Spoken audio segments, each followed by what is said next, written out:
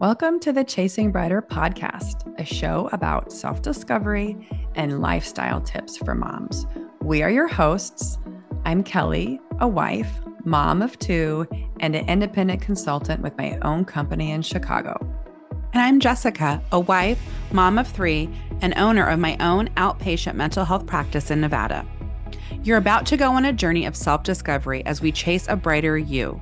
Every single week, we will bring you new episodes that will cover everything from lifestyle and tips to more serious conversations about grief, life, and hardships. Whether it's a duo episode or we have a guest, you are guaranteed to pick up a new tool or feel less alone. This one is for the moms that have forgotten to make time to keep their spark alive. Allow this show to be a reminder to always keep chasing a brighter version of you. Let's get into it. Welcome to this month's book club. As we have been focusing on healing and coping with loss and grief, we have decided to choose the book, The Year of Magical Thinking by Joan Didion. Enjoy. So Kelly, this book, did you listen to it or read? I listened to the audio. Yeah, I did as well. So it was a little bit of a production with music, which made it very melancholic. It was weird. It was like toward the end of every chapter, the music would come in like do do do do. Piano. Yeah. It was piano. I felt like this book was like, so if we summarize it, Joan was married. She is a famous author, and her husband is also John Donne. John Gregory Dunn is a famous author who wrote a lot of books and a lot of screenplays. He wrote the screenplay to the 70s movie with Kris Kristofferson, A Star is Born. And there was another one. What, Up Close and Personal was the other one he did? I'm quizzing you. Anyway, while their adult daughter was in a coma in the hospital, they came home, were sitting at dinner, and John died of a heart attack suddenly. And so this book is about Joan's grief. And I believe it's called The Year of Magical Thinking because she had like a duality of like, on the one hand, planning his funeral and he's no longer around. On the other hand, preparing things for him to come back. So it was like she was like waiting for him to come back.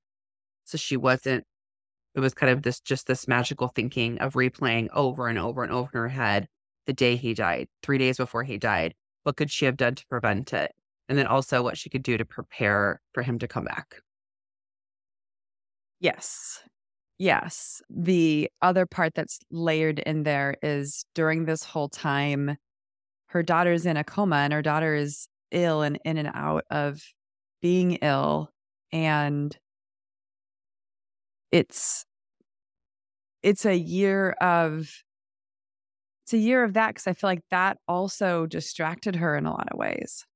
So her daughter, Quintana, had the flu that turned into pneumonia, that turned into septic shock. They induced a coma. Then she had a brain bleed. Then she ended up having 5 surgeries and then months and months of intensive care. And it was up and down.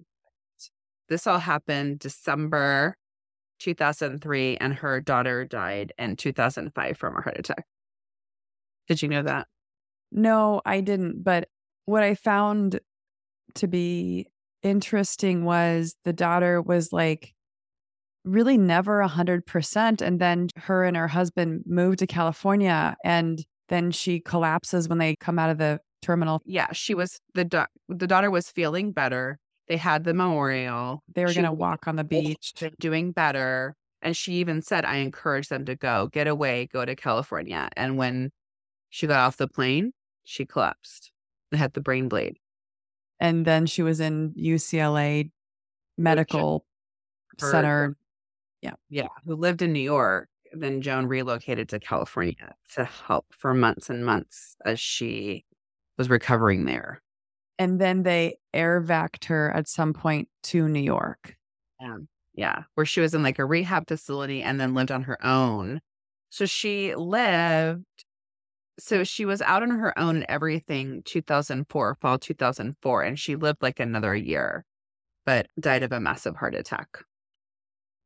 And Joan Didion has since passed away. Yeah. 21 at the age of 87. But she wrote another book about the medical and emotional nightmare of losing her daughter. And that book is called Blue Nights. So I'm sure that's another uplifting. That sounds so horrible. So this book I thought it was so beautiful because it was a way to hear in someone's grief and how we don't make sense and how she's going over and over and over in her mind if there were signs and things she could have known about her husband, and like almost like being Yes. looking through his things and his pockets and what he ate and what he said. And like in the 80s, a doctor said, "You're going to die of a heart attack," because he had that defect or whatever of the Yeah. widow. So he had already had heart surgeries. The Widowmaker. Yeah. Yeah. Yeah. So it is a beautifully told story. And you can tell she is a extremely well gifted writer.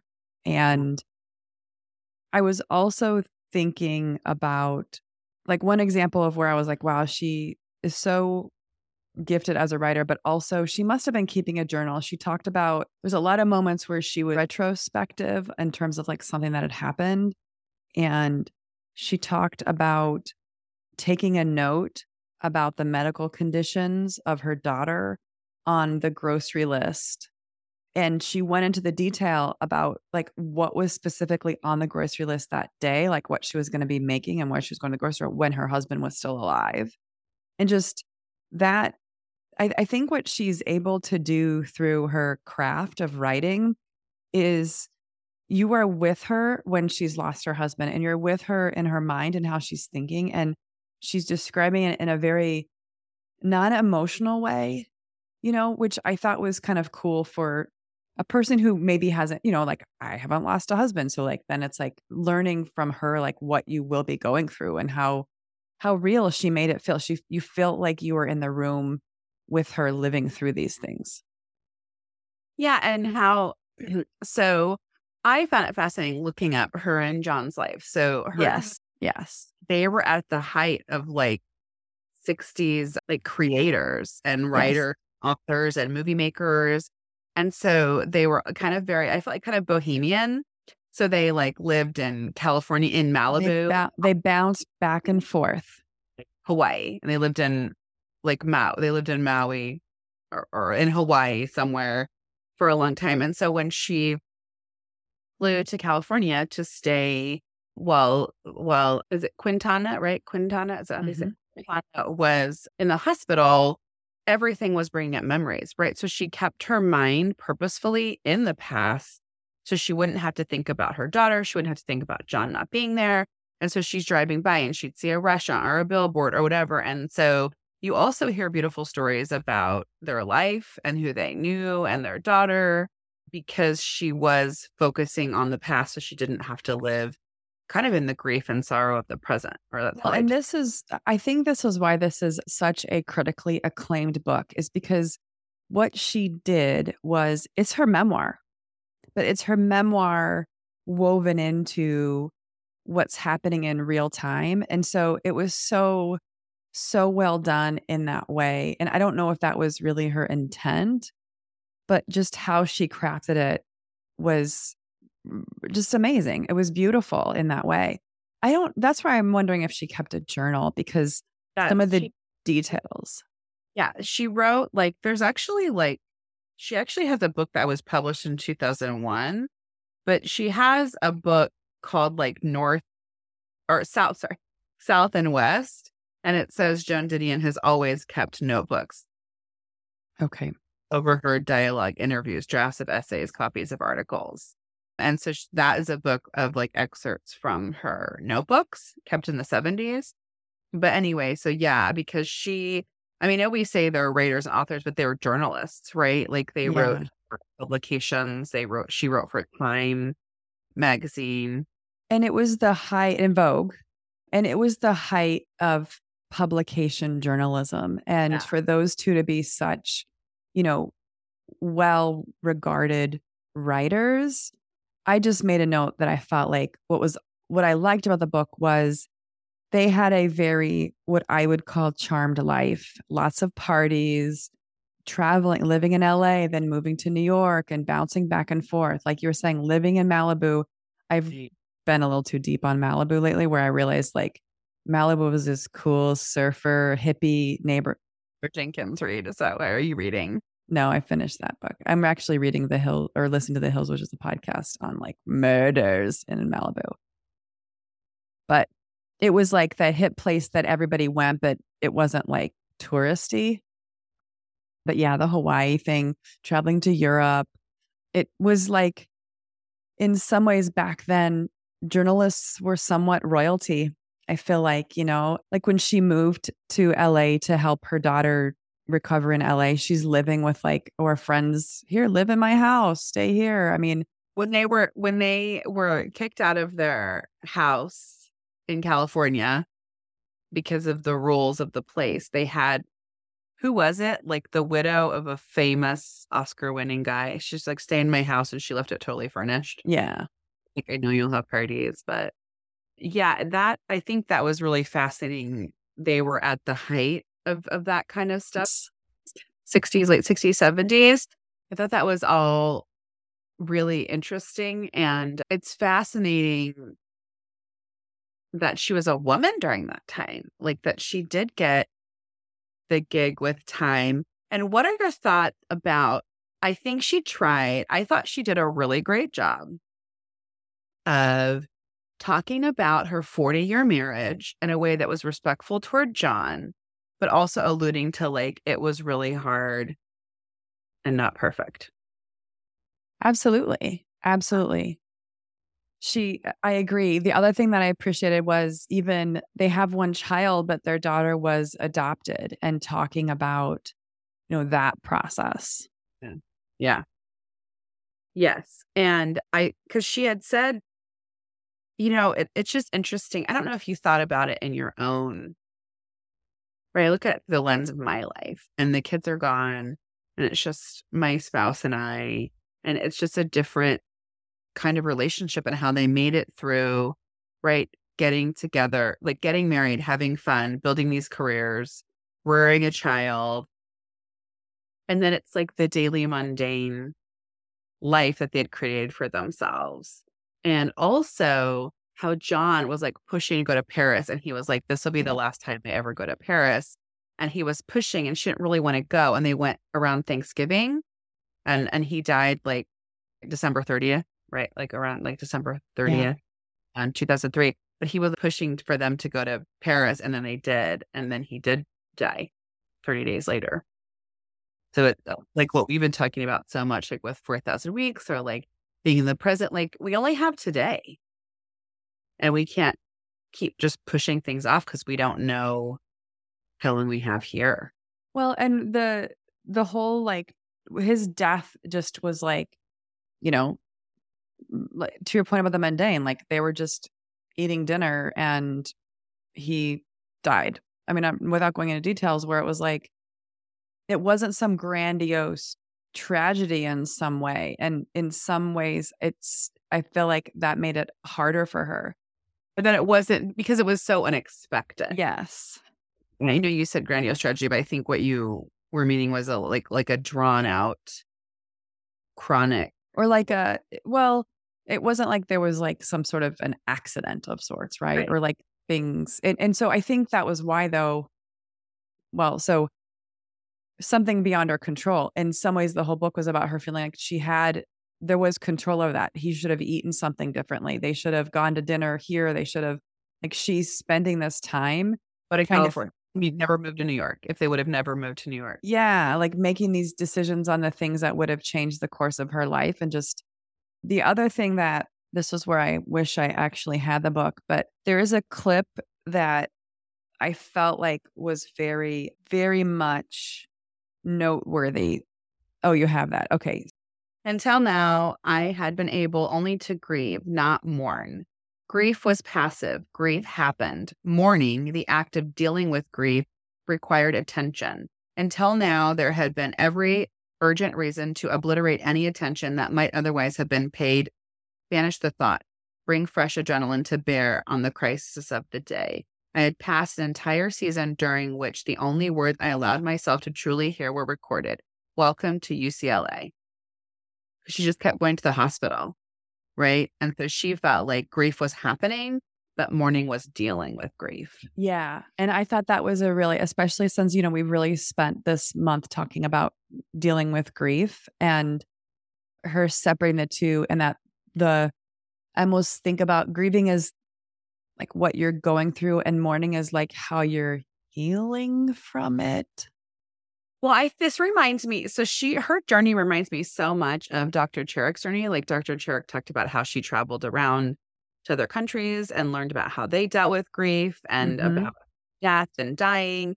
And so sprinkled throughout the book, Joan is going back and looking historically through the history of humanity on how we've dealt with death.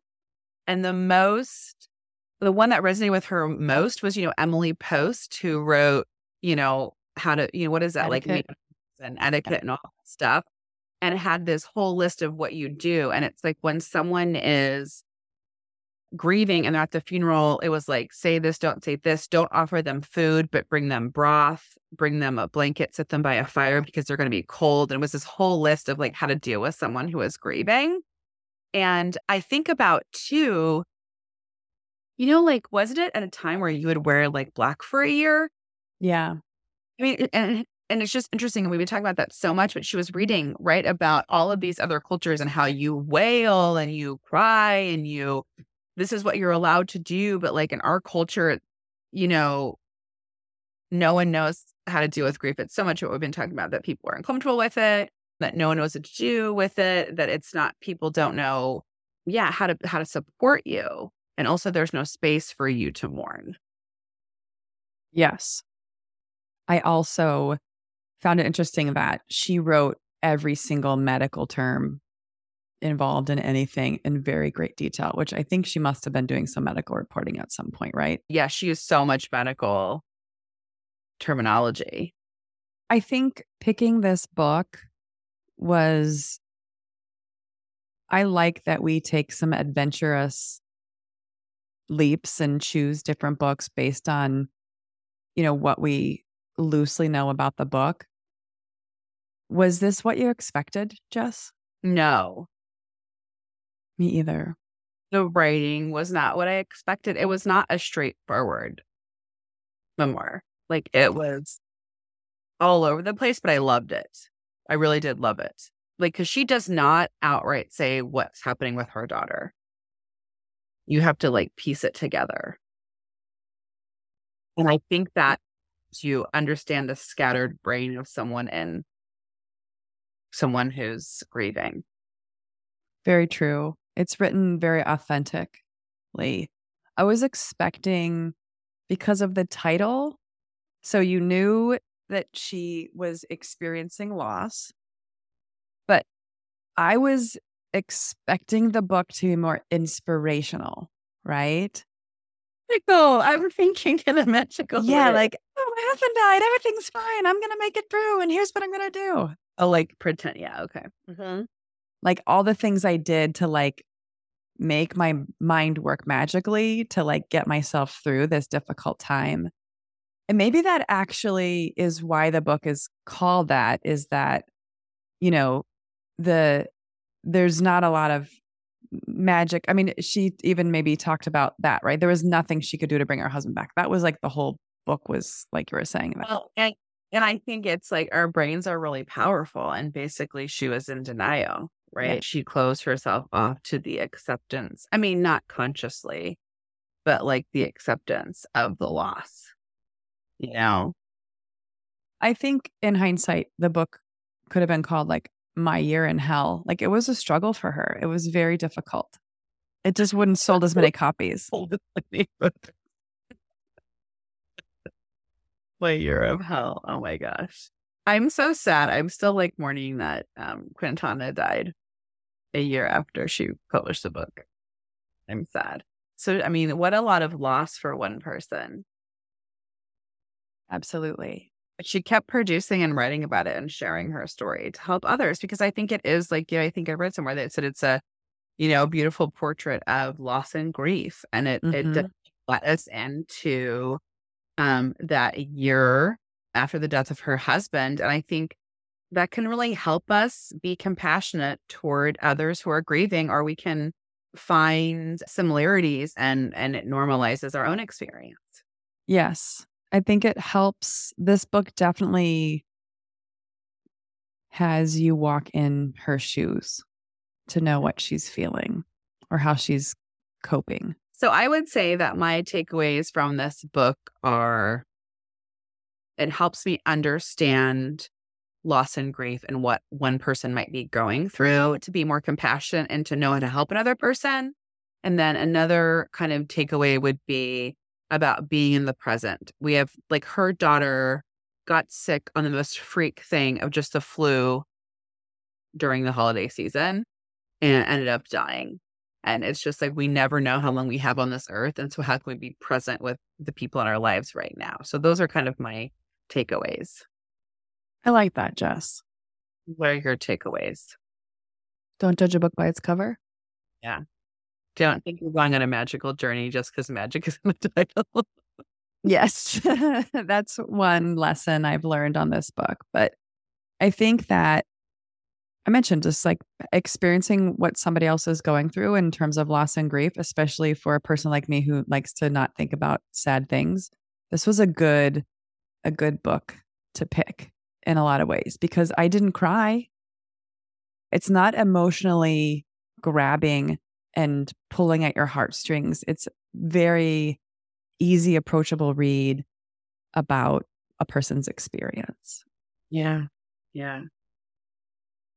So if you want to know more about this book and hear more about what we have to say, check out our blog post at chasingbrighter.com, or you can get the book yourself, whether you listen to it on Audible, Libby, get it at the library. We totally recommend the book, The Year of Magical Thinking by Joan Didion.